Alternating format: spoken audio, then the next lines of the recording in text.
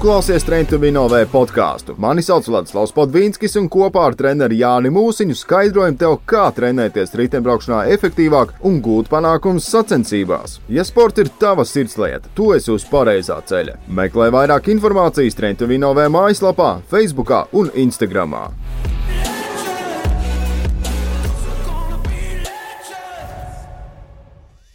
Mēs daudz runājam par to, cik svarīgi ir atjaunošanās. Tas ir tas, kas padara tevi stiprāku, lai katru nākamo treniņu var sagurt vēl vairāk. Tāpēc mūsu draugi no RFI Recovery nāca klajā ar lieliski Latvijā radītu produktu konceptu – gaisa kompresijas zābakiem. Tā ir tehnoloģija, kas darbos līdzīgi kā masāža. Tev ir tikai jāuzvelk zābaki, jāiekārtojās ērtāk un atjaunošanās var sākties. Klausies tālāk, lai saņemtu īpašu atlaidi RFI iegādēji. Gaisa kompresijas zābaki piedāvā vairākus masāžu režīmus un ilgumu atkarībā no pieejamā laika un taviem sporta mērķiem. RFI produkti jau izmanto visā pasaulē – skrējēji, triatlonisti un arī riteņbraucēji. Saņem 10% atlaidi, kas pieejam tikai mūsu podcastu klausītājiem. RFI mājaslapā pirkuma laikā ievada atlaižu kodu Train to Win. Vēlreiz atlaižu kods Train2Win. Meklē vairāk informācijas rfirecovery.com. Čau visiem! Es pagaidām neteikšu kam, jo studijā es neesmu viens. Man sauc Vladislavs Podvīnskis, es esmu Train to Win OV podkasta veidotājs un Jānis Mūsiņš smējās, tāpēc, ka mēs ierakstām... Es esmu pārsteiguma viesis šodien, jā? Jā, tu neesi pārsteiguma viesis, bet Jānis smējās, tāpēc, ka mēs rakstām jau otro reizi šo iekšā. Pirmo reizi mēs tikām iztraucēt ar telefonu zvanu. Te Jānis ņēma sprintu un mēs rakstām vēlreiz. Studijā Aivars Dārznieks. Čau! Čau! Aivar, tu brauc Lizumā, pareizi? Jā, tieši tā. Jā, komanda Lizums. Komanda Lizums. Jā, un tu esi tikko atgriezies no Alpen Tour trofija. Jā. Es tev prasīju, es vienkārši nezinu, varbūt es kaut ko jaucu. Ok, bet pirms mēs ķeramies pie šīs daudzdienu 4 dienas sacensības, pareizi, Jāni? Jā. Pirms 4 dienas sacensības, kurā ietilpst arī time trials. Jā. Pret kalnu, vai ne? Ir viens pēdējā diena. Par to mēs parunāsim vēl, bet lai es saprastu time trials, respektīvi nogrieznis bija 9,4 km. Jā. Un ar finišu laiku... Uzvarētājiem 45 minūtes. 45 apmēram, kaut kas tā 45 varētu būt. 12, kaut kas kilometru stundā. Idejas kustības ātrums, jā. Uzvarētājiem. Jā, ok, par šito mēs vēl parunāsim. Bet pirms mēs vispār sākumā, Aivar, mēs bišķiņi iepazīsimies ar tevi. Cik ilgi tu trenējies pie Jāņa? Cik ilgi viņš trenējies pie Toma? Pie Toma? Jā. Es šito nezināju. Pie Flakša? Tieši tā. Ok, nu redz kā, ok. Cik ilgi tu trenējies pie Flakša? Man šķiet 3 gadus. 3. 2 es toģu zinu, jā, tas sanāk, ka 3. Vajadzētu tā būt. Jā. Un cik ilgi tu brauc ar riteni, tā apzināti? 6 gadus. Un 3 pirmos gadus kā tev gāja? Kaut ko improvizēju, pat trenējot. Kurā brīdī, tu trenēsi jaudzmērītāji? Jā. Kurā brīdī Flaks tev pateica, ka vajag? Es reāli gadu trenējos jau mērītāju. Tagad šito pēdējo gadu, jā. Tāpēc viņiem tik labi iet? Jā, bet arī pagājušajā gadā nebija slikti. Nebija, jā. Šogad tu brauc tikai Lizumā vai kādā citā vēl komandā? Nē, šogad tikai Lizumā. Un neplāno taču mainīt? Es plānoju, piedāvāju. Varbūt tas būs, jā. Tad jau redzēs. Ok, labi.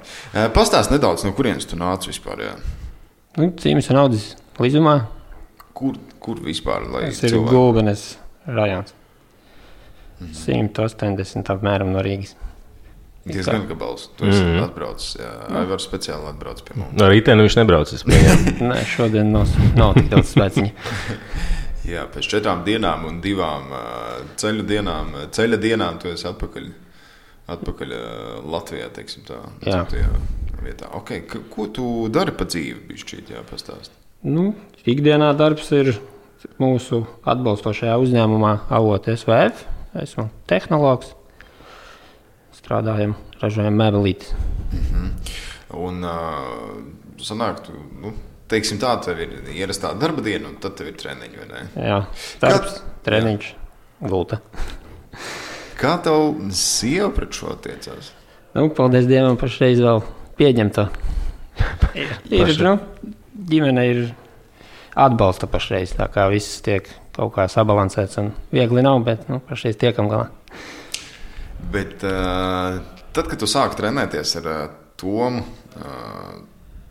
bija rāviens, ja bija uzreiz, tu saprati, kas ir struktūra, vai ne? Kas nozīmē, protams. Tas ir tas brīdis, parasti, kad ģimenes biedri nesaprot, kāpēc tu pēkšņi brauc 2 reizes vairāk, vai ne? Es īsti neatceros, kā tur man bija, bet, protams, bija. Kāpēc tu nevari šodien paņemt brīvu vai kaut ko? Tāda veidojas disciplīna. Un katrā ziņā man tas ir daudz ko devis, es domāju. Ko tev tas devis pa dzīvi? Arī dzīvē esmu bišķi savādāks palicis un ģimeni vieglāk veidot, es domāju. Pastāst bišķi izklāstījā, jo šis ir tas, pa ko mēs vienmēr ar Jāni runājam. Jā, tā cilvēka, vienkāršā pēdiņās, vienkāršā cilvēka ieguvumi no treniņiem, riteņbraukšanā, vai kā tas pārnesās uz 2. Jo īstenībā pasaka, tev ir, cik tev bērni? 2. Tas nozīmē, ka tas nav gluži tā, kad jūs esat tikai tu un sieva, bet vēl 2 bērni, tas jau ir mazliet lielāks laika challenge nekā... Ir, jā, jau no rīta jau vienmēr tiek saplānots, tā, kad darbs beidzas 4, tad es zinu, ka man no darba līdz mājai vēl jāpieņem mazākais no dārziņa, varbūt vēl kaut kas ētera. Tas liek plānot jau dienas uz priekšu. Es zinu, jau uzreiz jau visiem tiek noziņots, es treniņš tikos, būšu atpakaļ tikos, darīsim to, šito. Bet tā arī dzīvojam. Jā, bet kaut kādā ziņā taču struktūrēt treniņi tev arī iedeva uzreiz tādu vieglāku plānošanu, vai ne, kaut kādā. Tu zini, ka tev tas būs, vai ne? Jā, man pašam nav jālauza galvu, ko man šodien darīt, vai man nedarīt, varbūt, vai tas man būs vajadzīgs, vai, es domāju, krietni vieglāk, jo tad, kad es plānoju pats kaut ko tur, zināšanas ir tādas, kādas ir, un tad var mierīgi arī neizbraukt, vai ne, kaut ko? Jā, tieši tā. Tev sieva gaida nedēļas treniņu plānu tikpat daudz kā tu? Nezinu, jāprasa viņai. Ja man ir sportisks sievas, kas tā arī saka, tu davai saliec Jāni, jo tad es zinu, kad man vīrs pienākās man vienai. Jā, bet šis ir forši īstenībā, jā. Es nebiju domājis, jā, ka tā arī notiek. Tā ir. Bet tur jau pa lielam skaits, ka viena tā kā brīvdienas ir garie treniņi, vai ne? Protams. Tu ar šoseinieku arī brauc? Jā. Jā. Pastāst mazliet vairāk. Okay, mēs viena liela daļa zina, kas ir komanda Lizums. Tagad mēs zinām, ka komanda nāk no Lizuma. Tu esi komandas, kā mēs to varam nosaukt? Dvēsele, šefs? Jā, pa lielam. Vienā vārdā. Es zinu, un tā ir viena lieta, par ko es noteikti gribu tev jautāt, un lai tu pastāst mazliet vairāk, jums ir arī sava trase. Kas, man liekas, ir tāds, es nezinu, cik daudz ir citas komandas, kurām ir sava, bet sava trase. Nevis tā, ka mums ir Siguldā 2 stāciņas, kuras mēs parasti braucam, bet tā, ka sava trase. Izbūvēta XCO trase, vai ne? Jā. Cik ilgus gadus jūs viņu veidojāt? Es pat nezinu. Mēs jau sākām braukt, kad tikām pie kalnu velosipēdiem, tad uzreiz arī sākām domāt, kur mēs varētu, jo tikai pa ceļu, tas nav tas. Jūs, tu un brālis, jā, cik es saprotu? Sākām es un man draugs Renārs. Brālis pieslēdzās kaut kur tik pagājuši, kad patiesībā uz MTB uzkāpa. Jā? Jep. Es kā tā slimība pielīpa, tas ir labi. Cik jūs tagad, cik esat braucēji Lizumā? Mēs 3 esam, kas braucam arī garos, alpentūras un šitos, tad ir kaut kādi 7, 8. Es pat tā uzreiz nepateikšu. Jā. Jaunieši vēl. Tas ir, tu redzi arī kaut kādu, tādu, kā lai pasaka, pēstniecību ar jums un pēc jums un brāļastību ir kādi jaunieši, tu teici, kas brauc, jā? Ir jaunieši, kas nodarbojās. Es domāju, ka tur aizies tā lieta, jo tāpat jau seko. Tas ir ļoti labi. Jā, tas ir ļoti forši, jā. Bet klausies vispār, parunājam vēl bišķi vairāk par trasi, jā.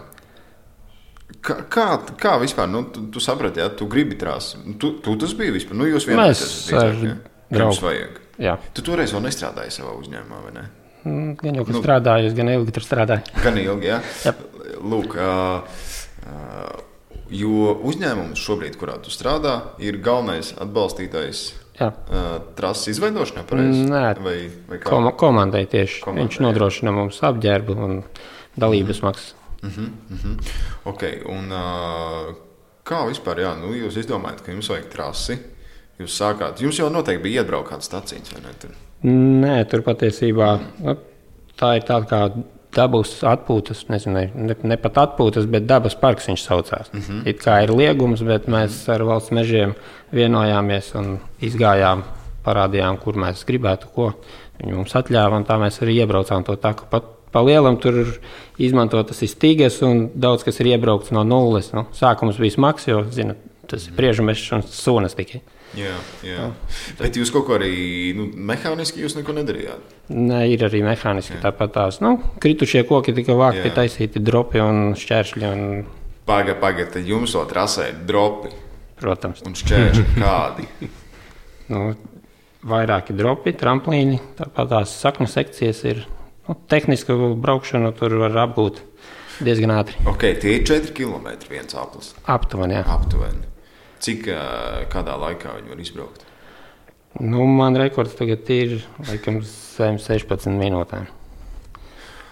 Vai nav kur skriet īstenībā? Tā ir tāda normāla CO trasa. Kāds ir tas augstuma altmetrs profils? Ja pareizi nemelo, tad 100 metrus tur var salastīt. Vienos 4 kilometros, jā? Tas ir daudz. Tas ir daudz. Tas ir principā viens Sigulnieks, kas brauc augšā. Tā mazliet mazāk. Bet, Klau, cik vispār kalnains apvidus ir līzums? Tur nav jums baigi daudz, kā vai ir? Nē, mums pietiek kalna. Labi, viņi nav tur, neteiksim, Sigulda kaut kāda, bet kalnains ir reģions. Un tā vieta, kur tieši trasē ir, tur ir bijusi karjera. Tad ir kaut kādi tur, es nezinu, arī dabīgi droši veidojušies uzbērumiem un kaut kas. Pagad, tur no saguma viedokļa tur ir smiltis. Grāns arī kaut kāda ir, tā akmeņaini kaut kāda nav, jā. Praktiski nav. Jāapstrādā ar lāpstām. Akmeņi mums ir arī akmeņu sekcija, bet ne pārāk gara. Ir tomēr akmeņu sekcija. Tur ir gandrīz viss, ko varētu vēlēties. Tāds bija mērķis, kad taisījām, kad vajadzētu gandrīz no visa, ko varam, lai var kaut kādas iemaņas attīstīt. Kur var atrast šo trasu? Kā par viņu var uzzināt? Jā?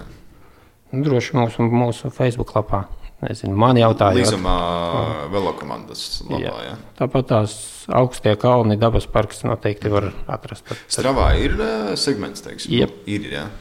Ok, Stravā meklējam augstie kalni. Pareizi, jā? Jā. Ok, for šito mēs ieliksim arī... Ar K vai ar G? Ar G? Ziemā ir augstie kalni.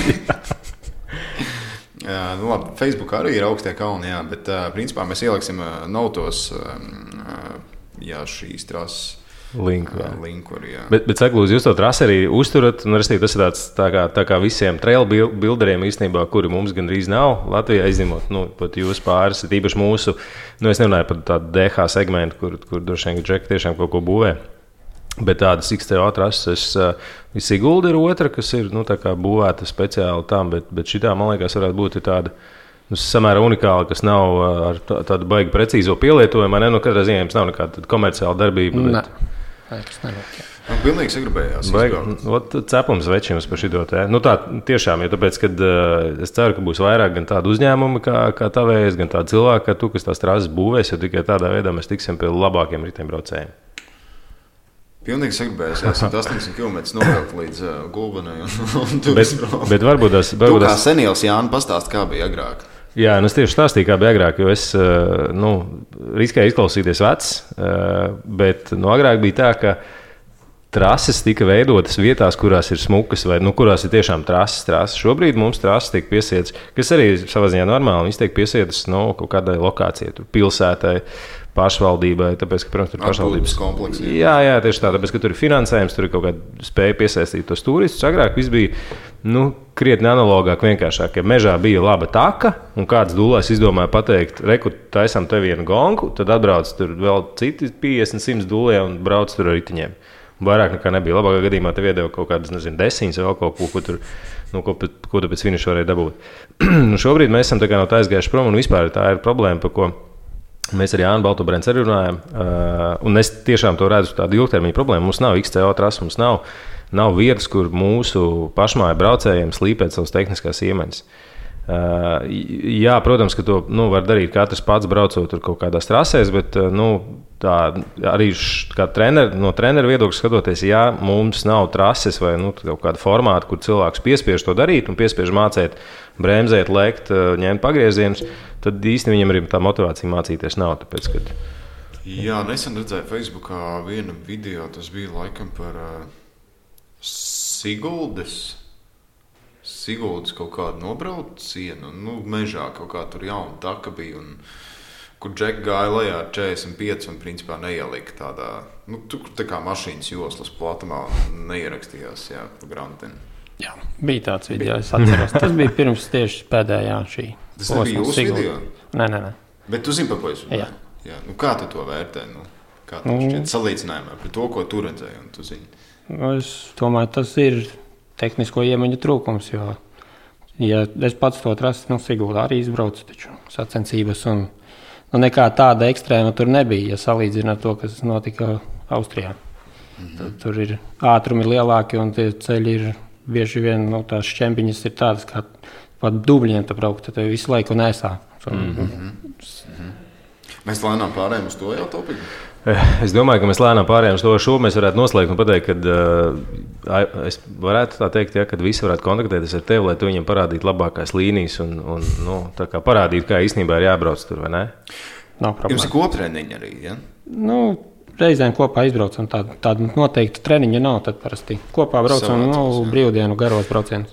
Klausies, bet vēl par šo runājot. Kā vispār ir tādos, man ir grūti iedomāties, novados, jeb tādos, tādās mazākās pilsētās ar sportistiem, ar riteņbraucējiem?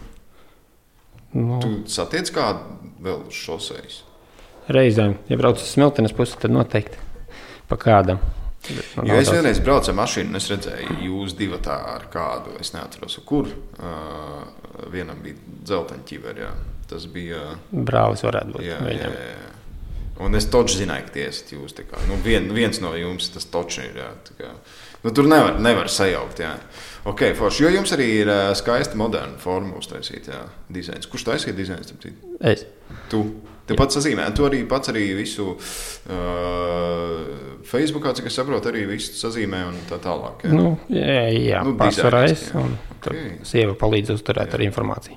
Jā, redz kā. Super. Klau, tad pārējām lēnām pie Alpentūra. Saki, cik daudz tavuprāt, es nezinu, procentuāli, kā tu vispār vērtē, cik daudz tev ir iedevusi jūsu pašu XCO trase tam rezultātam, ko tu šogad un īstenībā arī pagājušajā gadā spēji uzrādīt? Cik, ja nebūtu trases, kur tu būtu, vai kā tev ietu? Noteikti ietu smagi, jo tās tehniskās iemaņas nobraucienos, ko mēs esam iegūši mūsu pašu trasē, tas ir neatsverams. Tikai braucot sacensības Latvijā, mēs iegūtu ātrumu, bet mēs nebūtu tās pārliecības nobraucienos. Tas ir noteikti. Cik garu nobraucieni tur ir, teiksim, vai viņi ir vairāk tehniskāki?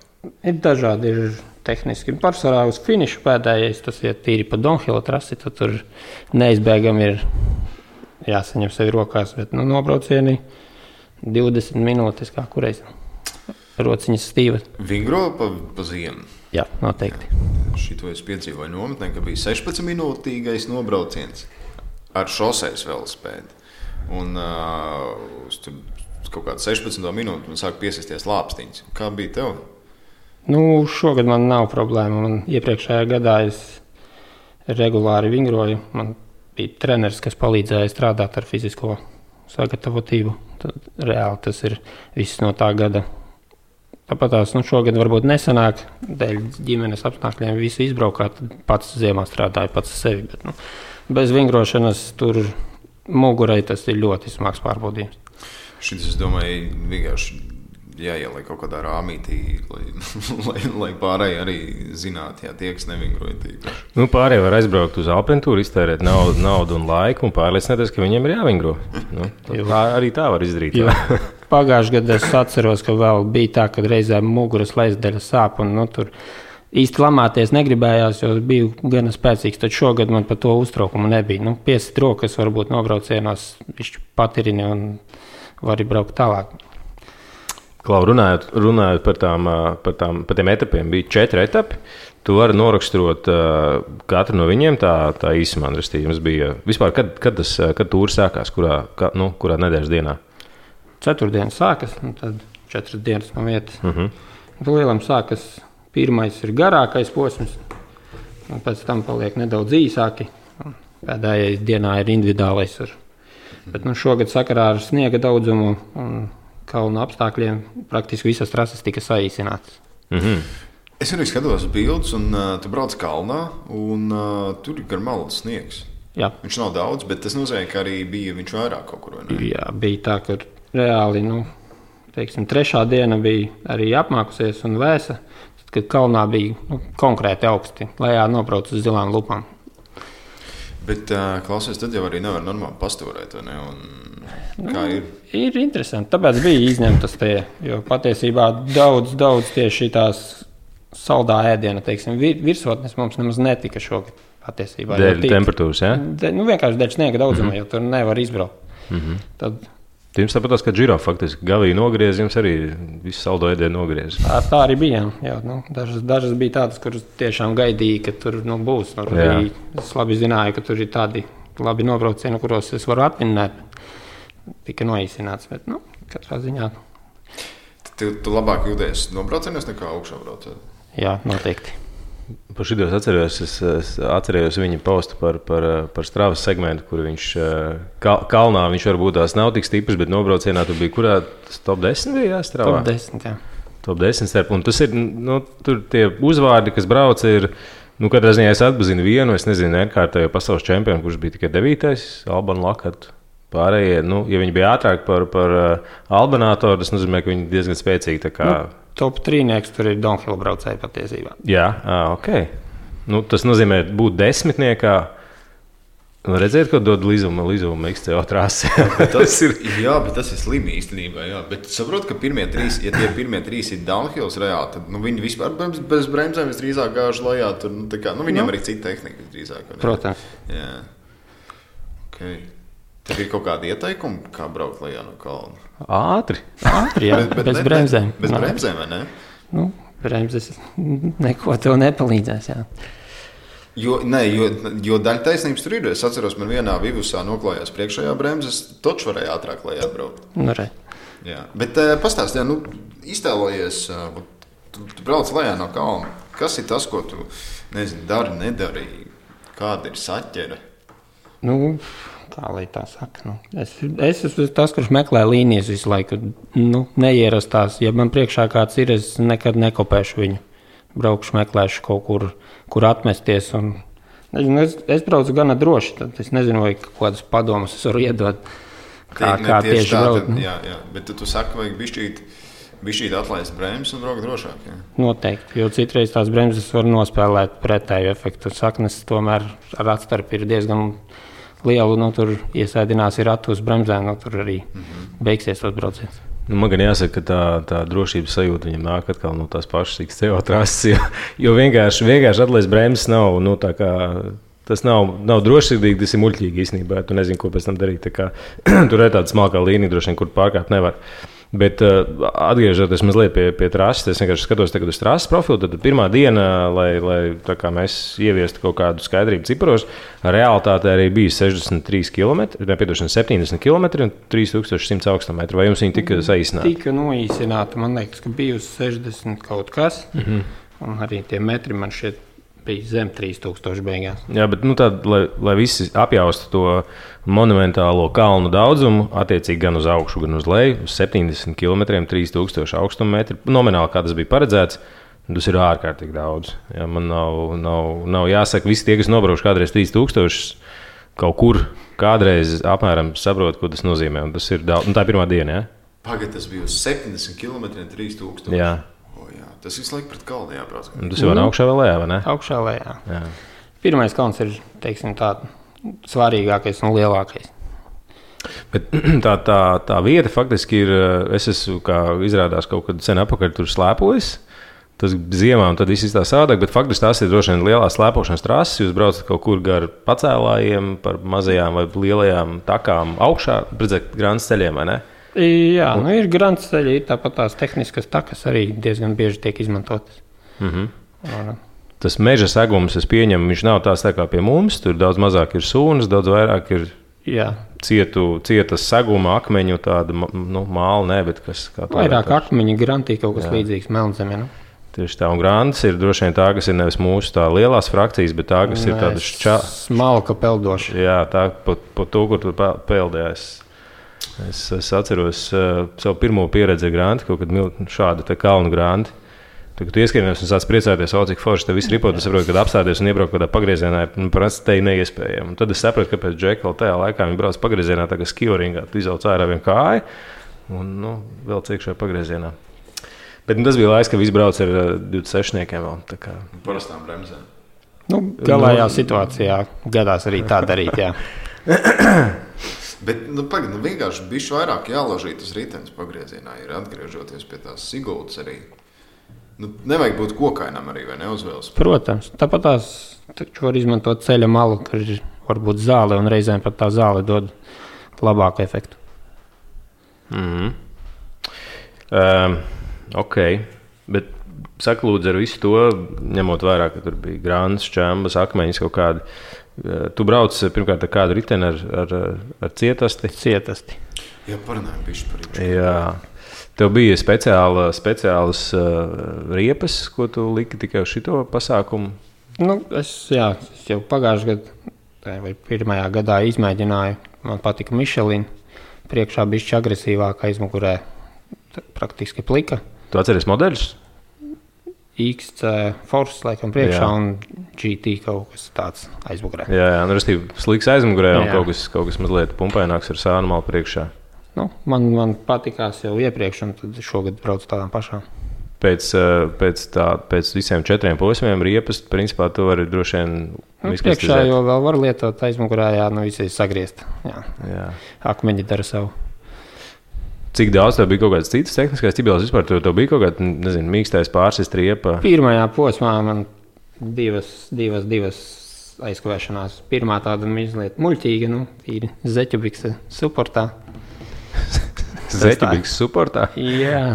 Es dēļ karstuma aiz skausta lieku ledus bumbu, kas ir zeķubiksē, un beigās viņa bija. Vairāk, jā. Respektīvi, tu paņem zeķubiks un sasaldēji kaut... Iekšā satūcīja ledu, uztais tādu bumbiņu, un tev, piemēram, pirmajā feeding zonā iedod aizliecies skausta, un tev viņa brauciena laikā kūst. Tas ir ļoti efektīvs veids, kā dzēsēties ap citu par šo runājot. Ja reiz tu pieskāries ledum, ieskicēji, kāda bija temperatūra. Ja augšā bija droši vien super augsts, un lejā bija super karsts. Karsti bija visu dienu. Reāli karstāko, ko mums rādīja, bija 36 grādi. Vidēji tāpat ap 30 mēs tur dzīvojām. Pat nobraucienos nebija augsti? Pirmās dienas, trešajā dienā, tad bija visu dienu apmācies, tad gan bija augsti, tad bija nosals, Jā. Ok, atgriežoties pie zeķubikses suportā, tad vienkārši viņa...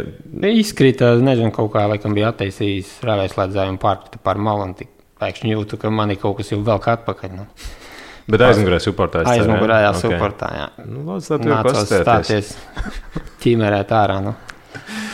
Pēc tam bija rāds atskrūvējies. Tas gan bija nepatīkami, jo tas bija praktiski pēdējais kāpums, un patiesībā tur tika pagrūsta otrā vieta. Jā, posmā, jā? Pirmais posms arī bija, uz kuru es zināju, ka tas būs vienīgais posms, kad es varēšu kaut ko, jo pēc tam noteikti vietējie neko neļaus vairāk izdarīt. Tad tur arī tika izlikts viss, un tad top 3 tika sasniegts. Pastāst, kāpēc tas tā bija? Kāpēc tā pirmā diena bija tāda kīdiena? Tad es esmu, protams, svaigs, un es varu dot pilnu gāzi. Pēc tam jau kalni, es kalnos varbūt neesmu slikts, bet arī neesmu tik labs kā vietējie tomēr. Jā. Tiem, kas nezina, lai mēs saprastu par to, kā tu brauc, tur ir vairākas klases grupas, jā? Jā. Tu braucīji kurā no viņām? Sporta klases 2. Sporta klases tā nav elite, bet tā ir tā kā... Nu, licencēti amatieri, teiksim tā. Licencēti ātri amatieri. Nu, jā. Tad bija pāru klase, jā? Jā. Un tad bija vēl elites klase, kas ir elite, un tur ir master elite vēl. Nu. Jā, nu tad elites licences turētāji vienkārši ar kaut kādu gadu stāžu jau. Un tu pirmajā posmā atbrauc kurš? Kopvērtējumā 48. Un grupā? Grupā savā 3. Jā. Nu, tev grupa, es domāju, ir tā, kas ir tuvu tai nāvinieku grupai, kur diezgan liela konkurence, vai ne? Jā, nu kopā kaut kādi 50 pāri bija. Tas ir, es teiktu, vīram no Lizuma, kur nu nav...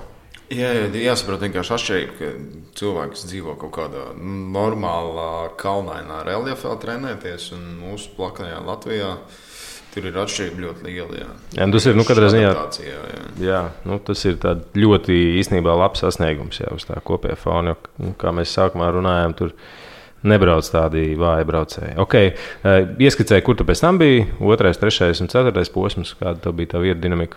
Pēc tam, protams, kritums, tad bija 5. vieta, bija 2., tad bija 8. un 10. vieta. Bet, kopvērtējumā 5. vietu noturēja. Gadu pirms tam, kāda rezultāta tev bija? Gadu pirms tam. Kopvērtējumā paliku 6. tur 4 sekundes pietrūka. Līdz 5. vietai? Līdz 5. jā. Kaut kas līdzīgs bija, precīzi vietas neatceros. Bet gadu iepriekš bija krietni vieglāka konkurence. Tas bija skaidrs, jo ja ar šo sagatavotību būtu bijis iepriekšējā gadā, tad top 3, es domāju, tur būtu stabili. Kopvērtējumā, jā? Jā. Jā, bet atšķirība bija, ja? Tu brauc šogad viens, un pagājušajā gadā tu brauc pārī, ja? Nē, pagājušajā gadā arī vēl viens. Iepriekš, pirms tam es braucu pārī. Šis bija 3. gads. Šī bija 3. reize, kad tu tur biji? Jā. Labi, un jā. Es biju domājis, ka tu pagājušajā gadā brauc arī pārī. Nu, labi. Un, piedod, lūdzu, Jāni, kā gāja komandas biedriem? Es domāju, ka labi. Tā kā brālis reāli ir 1. gadu tādu, teiksim, stabilo uz MTB, un tad aizbraucot uz šādiem kalniem, kopvērtējumā viņi palika 6. Pāru konkurence bija tuvu pie 20, laikam, vai kaut kā tā. Klau, pastāst mazliet par to, kas ir vajadzīgs, lai atbrauktu Alpentūrā kopvērtējumā 5. Cik stundas tu brauc, cik daudz tu vari un gribi atklāt kaut kādus vecus kilogramiem, jo tas īstenībā varētu būt baigais tāds iespējams pārsteigums citiem, jo tas parādītu to, cik liels īpatsvars ir tehniskajai braukšanai. Tu domā, cik es trenējos? Jā, cik daudz ir stundu apjoms, kas ir, ko tu dari pa gadu vai vidēji pa nedēļu? Nedēļā vidēji no 10 līdz 12 stundām. Jā. Tagad tuvojoties. Labi, 2 nedēļas man izkrita slimības pēc pirms. Tas bija bišķi sāpīgi tā, bet tad bija jau 14-15 stundas, varbūt vēl pēdējais sagatavošanās posms, bet vidēji 10 ir 12. Kaut kā tā apmēram. Kādi tev ir vatu uz kilogramu? Vatu uz kilogramu, es pat nezinu, cik ir vatu uz kilogramu. Ziemā FTP bija 360. Jā. Un cik tu sver? Apmēram tagad? 77. Tas nozīmē, īstenībā mēs laikam nevaram nosaukt tevi par tādu izteiktu. 5 kilogramu. Nē? Izvalkam kalkulātoru. Cik tu teici? 4,6 vatus kilogramu.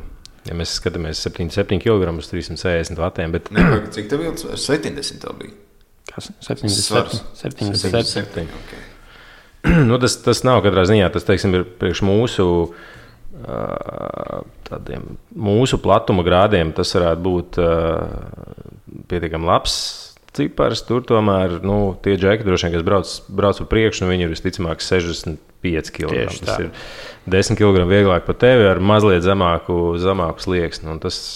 Vai ievērām zemāk, bet vatu ziņā, droši vien vatu kilogramu ziņā viņi ir pārāk. Ja. Tā ir mūsu tā nosacīta lielākā problēma, jo kas ir tāds mazie 5 centi no manis, ļoti daudz ko nosaka tas, kādā vietā tu trenējies. Ja mēs trenētos, ja tu trenētos kalnos, es esmu vairāk kā pārliecināts, tavs ķermenis ilgtermiņā, tas ir vairāk sezonu gaitā, viņš nokrist uz, iespējams, 72 kg, varbūt tās apmēram tādu pašu vai mazliet mazāku slieksni, ja, kur pretī mums trases un tavu treniņu vidi ir tā, kas tev prasa vienkārši lielāku absolūto vatu daudzumu, kas nozīmē lielāku absolūto muskuļu masu un tā tālāk. Tā kā mums, mūsu vieta, kur mēs esam dislocēti, diezgan bieži nosaka tas, kā mēs sev attīstīsim kā sportištus. Bet tas ir ārkārtīgi labs rezultāts. Jā. Tā kā, netrenējoties 1000 stundas nedēļā,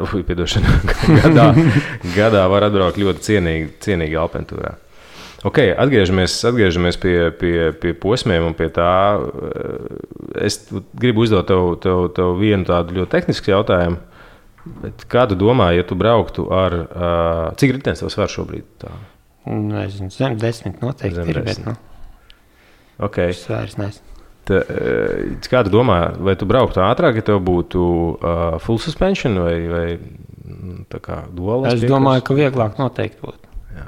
Kādā ziņā vieglāk tieši fiziski vai nobraucienos? Nobraucienos, es domāju, tas būtu. Jo tagad tā aizmugure diezgan sīt pa rokām, sīt pa muguru. Cik daudz, tīpaši tie, kas brauc tev priekšā, tavi konkurenti vai elites veči, cik viņi daudz brauc ar full suspension riteņiem? Man šķiet, ka lielākā daļa patiesībā. Ir, protams, arī cietie, bet tur dominē tomēr full. Kas laikam nav pārsteigums. Hei, negaidīt vai ne?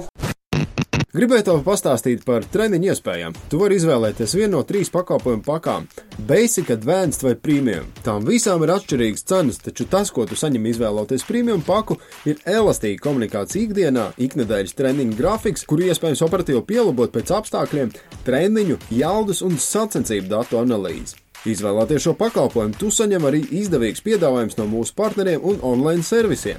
Taču, ja tev nav svarīgi precīzi pieturēties pie treniņu plāna un viegli pielāgoties izmaiņām, tev patiks Basic vai Advanced paka.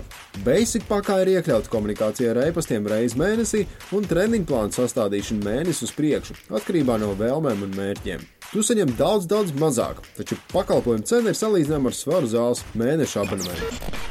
Izvēlēs trenēties gudri kopā ar Trentuvino VS certificētajiem treneriem, un kopā mēs sasniegsim vairāk. Vairāk informācijas meklē mūsu sociālos tīklos un mājaslapā trentuvino.lv. Mēs varam bišķi vairāk par Ičuktavā parunāt arī. Tev ir karbona 29, loģiski, priekšā viena zvaigzne, vai ne? Jā. Cik zobrati? 32. 32. Ovālais vai parastais? Ovālais. Ovālais, 32. Un aizmugurē 11... 46. Un ar šito tev setup pietika, jā, tur? Jā. Bet 32 tu liksi speciāli uz tiem, vai tu ikdienā arī? Ikdienā es ar 34. Vienkārši ātrumā vairs nevarēju dabūt 34. Būtu braucis ar tādu noteikti. Labi. Dakša, tev ir standarta, komplektācijas fokus. Fokusiņš. Labi, ar iepas mēs jau runājām. Kas tev ar rokturiem? Tieši ar pašiem rokturiem ir. Kā tu domā? Jā, ar švamītēm. Ričijas švamītes. Tas nav standarts, tas arī nomainīts. Jā. Klau, bet mazliet par šīm tehniskām lietām. Vai tev ir, labi, bez tā, ka full suspensions vai tikai cietaste, kas ir tas, kas ir, vai ir vajadzīgs ritenī specifiski sakot? Skaidrs, ka braucējiem jābūt gatavam, bet ir kaut kādas izmaiņas. Ja tu tagad brauc Latvijas gongs un tad tu aizbrauc uz Alpentūru, kas ir tas, kas tev jāmaina? Zobrats noteikti. Es vēl pagājušajā gadā izbraucu ar 34, bet labāk noteikti ir mazāks. Ir brīži, kad šogad ar trase tika mainīta un citreiz tika ielikti stāvāki, tehniskāki kāpumi, tad jau minoties likās, ka varbūt tomēr liekam 30. Cik ir stāvāki tehniski kāpumi? Procentu ziņā, kur tu dabūji? Tu atceries vispār, ko tu redzēji? Es procentus nezinu. 11 un vairāk tur ir stabili. Jo pēdējā diena ir tikai pret kalnu, un tur ir pārsvarā tehniski kāpumi, jo tur dzen tevi pret downhill patiesībā. Aha, ok. Paskriet arī nācās kaut kad? Jā. Šogad tur gana daudz dubļu ūdeņu. Beigās sanāk tāpat tās lēnāki tevi sāk bremzēt, tas tā vienkārši ķēdes reakcija. Par tām tehniskām lietām turpinot, kāda bija vai kādas ir prasības, ja tu saki, ka ir slapjāks, tu pēc katra posma riteni mazgā apkop, vai jums bija kāds līdzeklis, kas to darīja? Riteņus tas pats. Uzreiz pēc finiša tur tās ir mazgāšana. Normāli var laicīgi nomazgā, tad jau tikai mājā paliek saļļot, apskatīties, bremzes visu. Nekas tāds. Bremžu rotors tu nemainīji, bremžu puķis tu mazgāju. Viņš nebremzē, jā. Bet aizkadrā man tu man pastāstīji, ka tu visus ričuks labo pats, vai ne? Savus, jā. Un pamatojums tam ir kāds? Nezinu, vienkārši pats. Man arī tomēr nav tuvumā ne servisa, nekā tāda. Nekā sarežģītas tur neredzu, tāpēc es visus notiek pašu. Tu tāds tehnisks cilvēks, vai ne? Tev patīk arī ikdiena, tev darbā tāda ir bišķī, tāpēc... Jā, protams. Tu arī teici, ka tu vari tad sev vainot, ja kaut kas nav tā? Arī tas, protams, kāds mehāniķis varbūt kaut ko neizdarīs paprātam. Ja tu uzreiz, protams, kuru tu vainosi. Tagad man viss uz sevi. Bet teiksim, komandas biedriem tu arī neko nelabo. Ja vajag, tad palīdzi. Brālis ir jaunāks, un pieredze vēl nav tik liela. Pēc tam jau zini, kā arī varbūt tev vainos. Var darīt pats. Ok, atgriežamies pie sacensībām. Man interesē tādas praktiskās lietas par mazgāšanu, kopšanu mēs jau parunājām. Cikos jums bija starti tajās?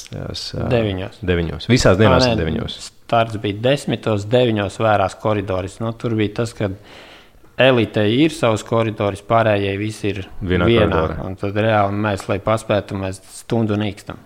Un tad jūs tā kā mūsu lielajā vienā seriālā, kur arī tev jāstāsta, ir tā kā pēc desām jāiekaro vietas. Tur nav varianti, jo pirmajā dienā mēs vēl, otrajā vēl forši arī kādu minūtīti vēlāk, un trešajā jau 9 jau pirms koridora ir pūznis, jau visi tomēr jau zina, pa ko viņi sitās, un tas starts tāpatās dod savu.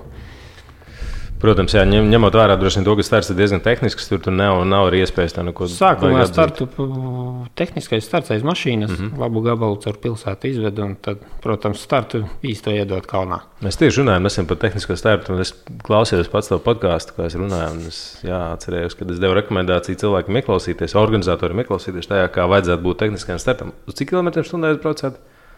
Es pat nezinu. Neesmu piefiksējis, bet braukšana bija diezgan mierīga, bez nekādiem stresiem, tur bez aizķeršanās.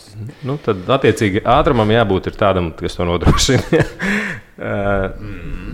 Bet labi, ok, starts 9, tad pastāsti, mums arī bija klausītāja jautājums par iesildīšanos šādā gadījumā. Tu iesildījies vai nē? Tu iesildījies pirms tam? Pirms. Es tieši pusstundu parasti iesildījos, izbraucu un iesildīšanos finišēju. Koridori iebraucot. Tad vienkārši stāvi gaidi.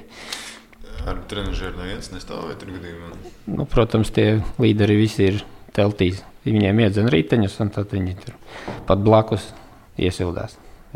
Tiem tur bišķi vienkāršāk. Tev tajā laikā, tā stundas laikā, kamēr tu gaidīji asistēs, pieņem sievu, viņi tev iedeva apģērbu, ēdienu, vēl kaut ko, jā? Mēs jau varējām staigāt, mēs kā sastatājām riteņus, tad viens varbūt paliek aizī panīksti. Cits kāds arī tā darīja? Jā, noteikti. Visi tur patiesībā visi tā dara. Nav variantu aizsit savu vietu un gaidi startu. Tas ir tas, kas paliek aizkatrā īstenībā, jā. Jā, labi, pastāstīji, ko tu ēdi. Man interesē trases kaut kādas feedzonas, cik daudz dabūji dzert, tīpaši ņemot vērā to, ka bija tik karsts laiks. Tāda tīri tā praktiskā pusē, kas ir notikas šajā departamentā. No rītiem parasti putra brokastīs, tad izbraucu treniņu, to iesildīšanos. Ūdens tika patērēts. Pirms jau es iedzeru vienmēr litru, lai es zinu, kad man tomēr Un pēc tam katrā feedzonā tiek samainīta pudele. Man ir mazais rāmis, man ir tikai viena pudele, tad man tas ir diezgan svarīgi, lai man cilvēki tur būtu. Bet man pietika. Viss arī tika izdarīts, protams. Jā. Cik bieži bija feedzons? Pirmajā sanāca bija 4 feedzoni, pēc tam katru dienu tikai 2. Aha. Bet tu nebrauc ar kamelu vai kamelbeku mugursomu?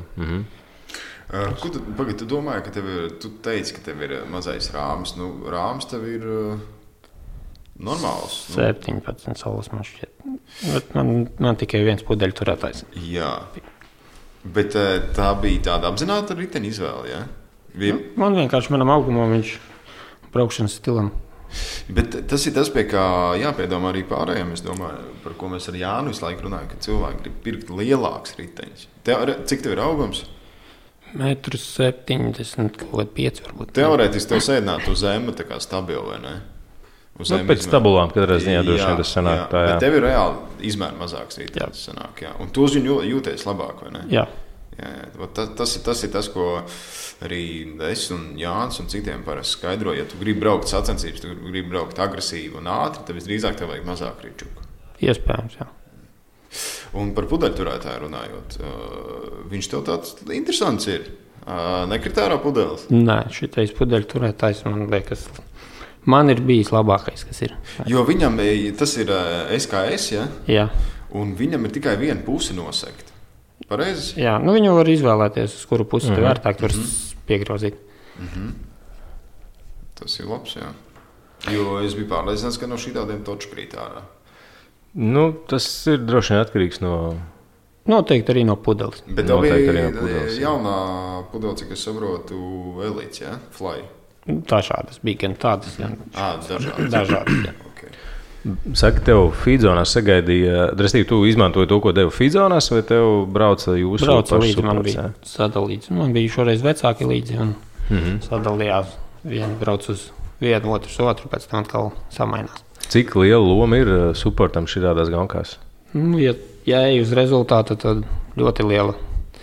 Jo pagājušajā gadā bija tā, ka vienā feedzonā viņi neuzspēja stāties. Es jau biju pabraucis garām atpakaļ, protams, pēc ūdens nebraucu, bet tas tādu mazu iespēju pēc tam dod.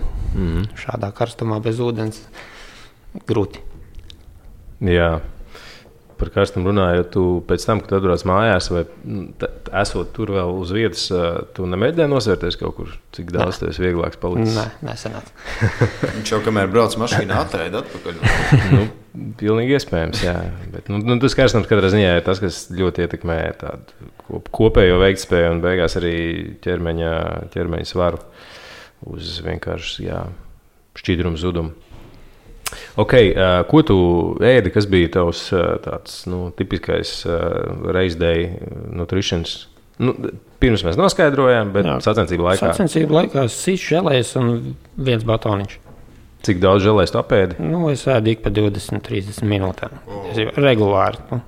Un katrā feedzonā visticamāk tu paņēmi jaunu želējs? Vēl divas paņem klāt. Cik gari bija posmi, lai mēs laikā saprastu par... Stundās, jā. Virs 3 stundām. Visi virs 3 stundām, jā? Pirmie 3, jā. 6-7 želējs, jā. Jā. Tas ir diezgan īstenībā.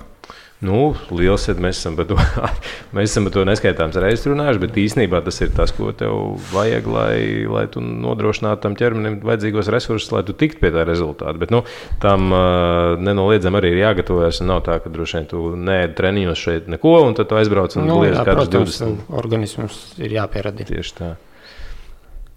Ok, cik daudz bija vispār iespējas, jo mēs esam arī ar Vladu par to runājuši, kad bieži vien tehniskās trasēs ir baigā problēma, ka tev vienkārši nav kad to izdarīt. Tu brauc augšā, ir grūti, brauc lejā, ir vēl vairāk neiespējami to izdarīt.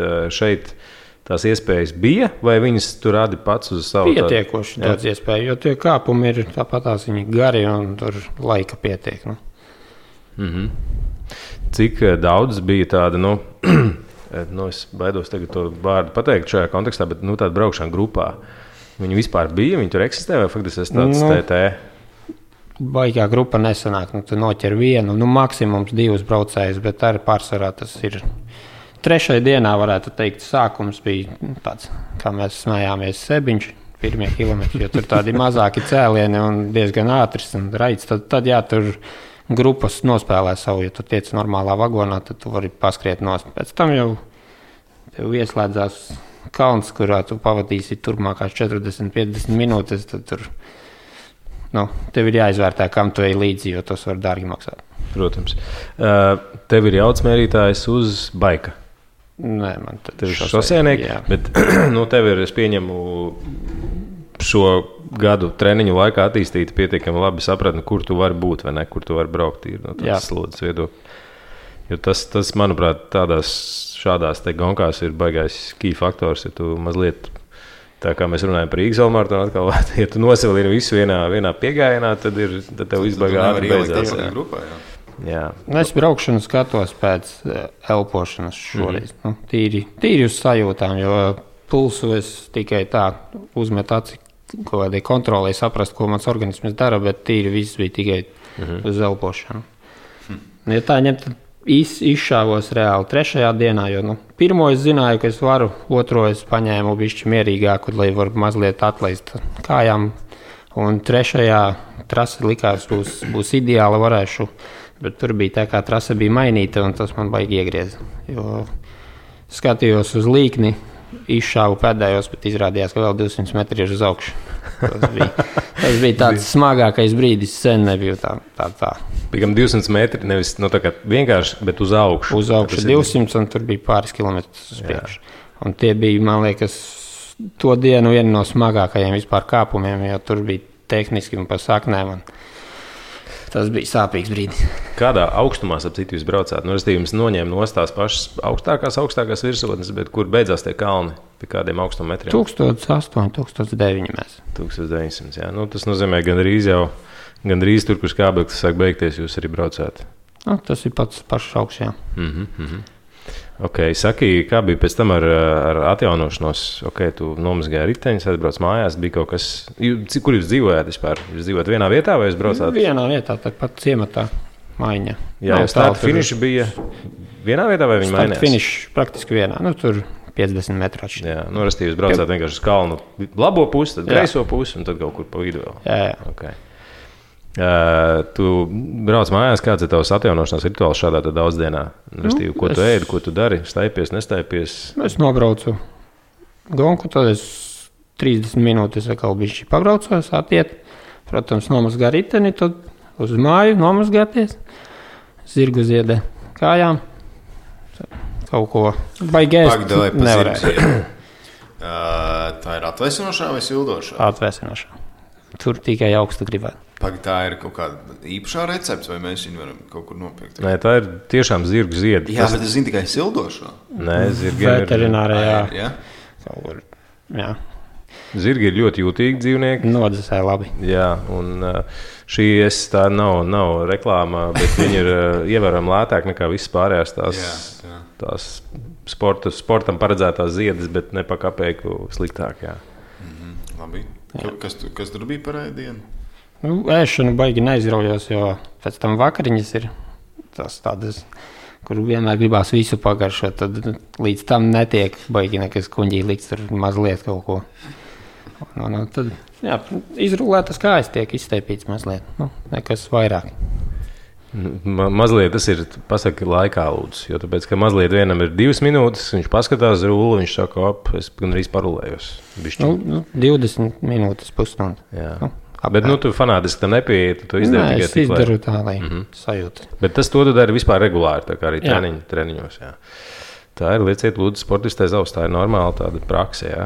Atcildīšanās, 30 minūšu atcildīšanās un pēc tam rulēšanās ir tas, kas ir, vai precīzāk dod rezultātu. Un tad vakariņas jūs gatavojat paši, vai jūs dzīvojat viesnīcā, kur bija vakariņas? Vakariņas nodrošina organizators. Tas, ko Facebookā bildēs var redzēt, tas ir oficiāli no viņiem. Jā. Tas nozīmē, ka dalības maksā tika iekļauts arī bagātīgas vakariņas. Jā, tiešām bagātīgas. Jā. Cik bija dalības maksa vispār? Mazliet zem 400, sanāk, 300 ar 80. Šī ir tāda dārgā gonka, vai ne? Nē, ja tu skaiti iekšā vakariņas īstenībā, tad tas ir diezgan... Ņemot vērā to ģeogrāfisko lokāciju, tur visi dārgi visdrīzāk, vai ne? Patiesībā ne. Ne? Ja veikalā skaties, tad gaļa ir dārga, jā, tas ir. Bet pēc tam produkti patiesībā tas pats, kas pie mums. Jā, tā mums ir. Atgriežoties pie sacensību organizācijas, kā tu vērtē to organizatorisko līmeni. Ja mēs esam arī bieži pieskārušies tam, cik labi mēs šeit spējam norganizēt gongas un kā tas ir ārā, un tad iedot kaut kādu referenci. Ja? Tu esi braucis gan te, gan tur. Jā, šogad sāpīgi bija tie, ka tie posmi tika mainīti, un tas tika paziņots praktiski iepriekšējā vakarā vai tikai uz startu. Jo mēs domājam, ka viņi to reģionu zina un varēja sagatavoties. Bet pārējais viss jau tur ir, tas ir UCI līmenis. Tur. Nepareizi jūs neaizbraucāt, altimetrija atbilda patiesībai. Jā, tas viss ir zolīdi tur. Jā. Ko nodrošina vēl organizatori bez vakariņām, riteņu mazgāšanas? Ir feedzonas, jā? Tu teici, tur feedzonās droši vien deva gan ūdeni. Feedzonās arī, jā, tur izotoniskie ūdeņi un visādi uzkodes. Tas pats ir finišā, protams. Tas nozīmē, ka tavs supportīms vienmēr var paēst arī feedzonās. Var, jā, kaut ko uzkost noteikti atradīs. Tad viņi, protams, numuri, krekls, finišeri un šogad vēl visiem finišeriem medaļas. Ko tu dabūji balvā par 3. vietu, ja noslēpums? Viņiem ir, es nezinu, kas būtu bijis kopvērtējumā, bet ikdienā tajā katrā steidžā viņi dod tādu buņģiņu, kurā iekšā ķirbju sēklu eļļa, un viņi ir dizainā uztaisīta un virsū ir posms vieta. Tāds ir katrai dienai, neko citu vairāk viņi nedala. Pēc tam ir, protams, kopvērtējumā, tad viņi sadala naudiņas un vispārējo. Kas ar citu bija tāda zīmīga lieta, jo es speciāli paskatījos, kāds ir šis balfonds elitei vīriešiem. Viņš absolūtās summās tas nav tik liels, bet nav arī mazs, bet viņš ir absolūti vienāds gan sievietēm, gan vīriešiem. Tad pirmie 10 vīriešu kopvērtējumā sievietes saņem ekvivalentu naudas summu pa posmiem, ja es pareizi atceros, apbalvoju 6, laikam, pirmās vai 4, es neatceros. Bet, katrā ziņā tas ir žetons organizatoriem, jā, par to, ka mums ir vienāda uzmanība gan dāmām, gan večiem, jo tas, kā mēs zinām, diezgan bieži tiek noignorēts. Es zinu, ka tur brauc arī Grēta Steinburga, kas brauc arī Latvijā. Tev iznāca ar viņu parunāt? Nē, parunāt neiznāca. Viņa nobrauca, ja tā ņem līdzīgi kā es vienu dienu podijums un kopvērtējumā 5. vieta. Okay. Nobrauca labi, tavuprāt, vai nobrauca? Es domāju, ka noteikti. Jo es šogad braucu gandrīz kopā ar viņu, nedaudz vienmēr biju priekšā. 2 gadus iepriekš arī viņa brauca, un tad mēs braucām pilnīgi reizē. Bet tad arī bija tomēr cita konkurence, jo šogad, laikam, sievietēm bija spēcīgāk nekā visus iepriekšējos gadus. Jā, es saprotu, ka tā pēc tā, ko es nojaušu, ka tā konkurence arī aug tā kā gadiem ejot, un šī paliek ar vien populārā gonga. Es domāju, ka jā. Noteikti. Kādi ir tavi plāni uz nākušo gadu attiecībā uz šo vai kādām citām daudzdienām? Tā pašreiz neesmu domājis, bet noteikti, kad Alpentūram ņemšu pauzi šo nākošu gadu. Bet tu viņu aizvietos ar kaut ko citu, vai tu negribi daudzdienas braukt? Meklēšu, daudzdienas man patīk, un tas ir tas, kas, es domāju, mūsu pusē pietrūkst. Vai tu vari ieteikt šo sacensību kā tādu normālu kalendāru slotu arī mūsu vietējiem braucējiem? Un ar ko tas būtu labāks vai izaicinošāks kā, pieņemsim, vietējie seriāli? Es noteikti ieteiktu šitādi aizbraukt, pamēģināt. Tur ir ko redzēt, un tas ir cita līmeņa sacensības. Vienkārši apskatīties, brauc kopā ar pasaules čempioniem, vismaz sākumā kaut vai. Noteikti. Tāpēc 4 dienas tas ir kaut kas, kas tev liek domāt, kā tu brauksi šodien, lai tev vēl rītdien ir. Un bišķi jau taktiska spēle. Jā, es vienmēr teicu, ka daudziem ir ļoti interesants formāts, jā, dažādā ziņā. Klau, bet tu zināji, ka tur notiek arī EMTB sacensība? Jā, bet tā notiek tikai pēdējā dienā. Viņi kopā ar jums laiet startu vai? Viņus pēdējos palaiž, jā. Cik daudz dalībnieku tur bija? Es pat nezinu. Pārīts noteikti bija. Pēc bildēm izskatās arī vairāk nekā pārīts. Noteikti tur e-baiki viņiem ir topā, tur visi braucēji. Jā, tas ir tas, uz kuriem nedaudz virzās riteņbraukšanas tendences šobrīd. Eiropā, ārzemēs, teiksim tā vairāk. Jā. Jā, tur e-bike jau ir vairākas gadus populāri. Es domāju, šobrīd viņi ienāk tādā pārliecinoši apatā. Taču plānots arī pasaules čempionāts e-bikiem. Mēs lēnām ejam uz turieni. Un varbūt tās arī e-sports ienāks UCI kalendārā, kurš to lai zina. Ok. Mums ir jāsaka tev milzīgs paldies. Man ir patiesas prieks, kad ir tāda entuziasti kā tu vai jūs, es domāju, ne tikai tevi, brāli un pārējos komandas dalībnieks, bet arī tavs atbalstītājus, pagastu un Latvijas mežus, kas atļauj būvēt trasi. Tās ir ritīgi foršas lietas, un tas ir tas, kas tiešām atļauj gan jums, gan arī daudziem citiem īstenībā augt riteņbraukšanā un labi braukt tādās daudzdienās kā Alpentūra. Es tev novēlu nākošo gadu tikpat spilgtus piedzīvojumus kā šogad, labākus rezultātus noteikti, un tu aizbrauks uz kādu citu interesantu lielu gonku. Mēs noteikti atkal gaidīsim tev ciemos un gribēsim dzirdēt, kā tev gāja. Paldies! Jā, paldies tev, ka atradi laiku un tiešām atbrauc šo lielo gabalu arī pie mums uz Rīgu. Un es tev gribēju prasīt, kas būtu tā viena lieta, ko tu vari ieteikt pārējiem sportistiem pēc tās pieredzes, kas tev ir? Grūti tā pateikt. Pacietība. Pacietība mūsu tādā ātrajā digitālajā laikmetā, tas ir daudz, arī attiecībā uz sportu. Jā, es tev teikšu paldies, Aivar. Paldies, ka atbrauc. Tiešām paldies, ka dalījies ar savām pārdomām un pieredzi. Un tad jau tiekamies arī kādās sacensībās. Paldies jums. Jā, forši paldies komandai Līzums arī. Un paldies tev, Jāni, Trentvino vai galvenais treneris Jānis Mūsiņš, Ladislavs Padvīnskis. Un tiekamies arī kaut kur treniņos. Un paldies, ka sekojat un dalāties lūdzu arī ar šo podkāstu. Lieciet reitingus arī iTunes un sekojiet vairāk mūsu saturam tieši Facebookā www.trentvino.lv un arī Facebookā facebook.lv/Trentvino LV. Un tiekamies sacensībās. Visu labu! Čau!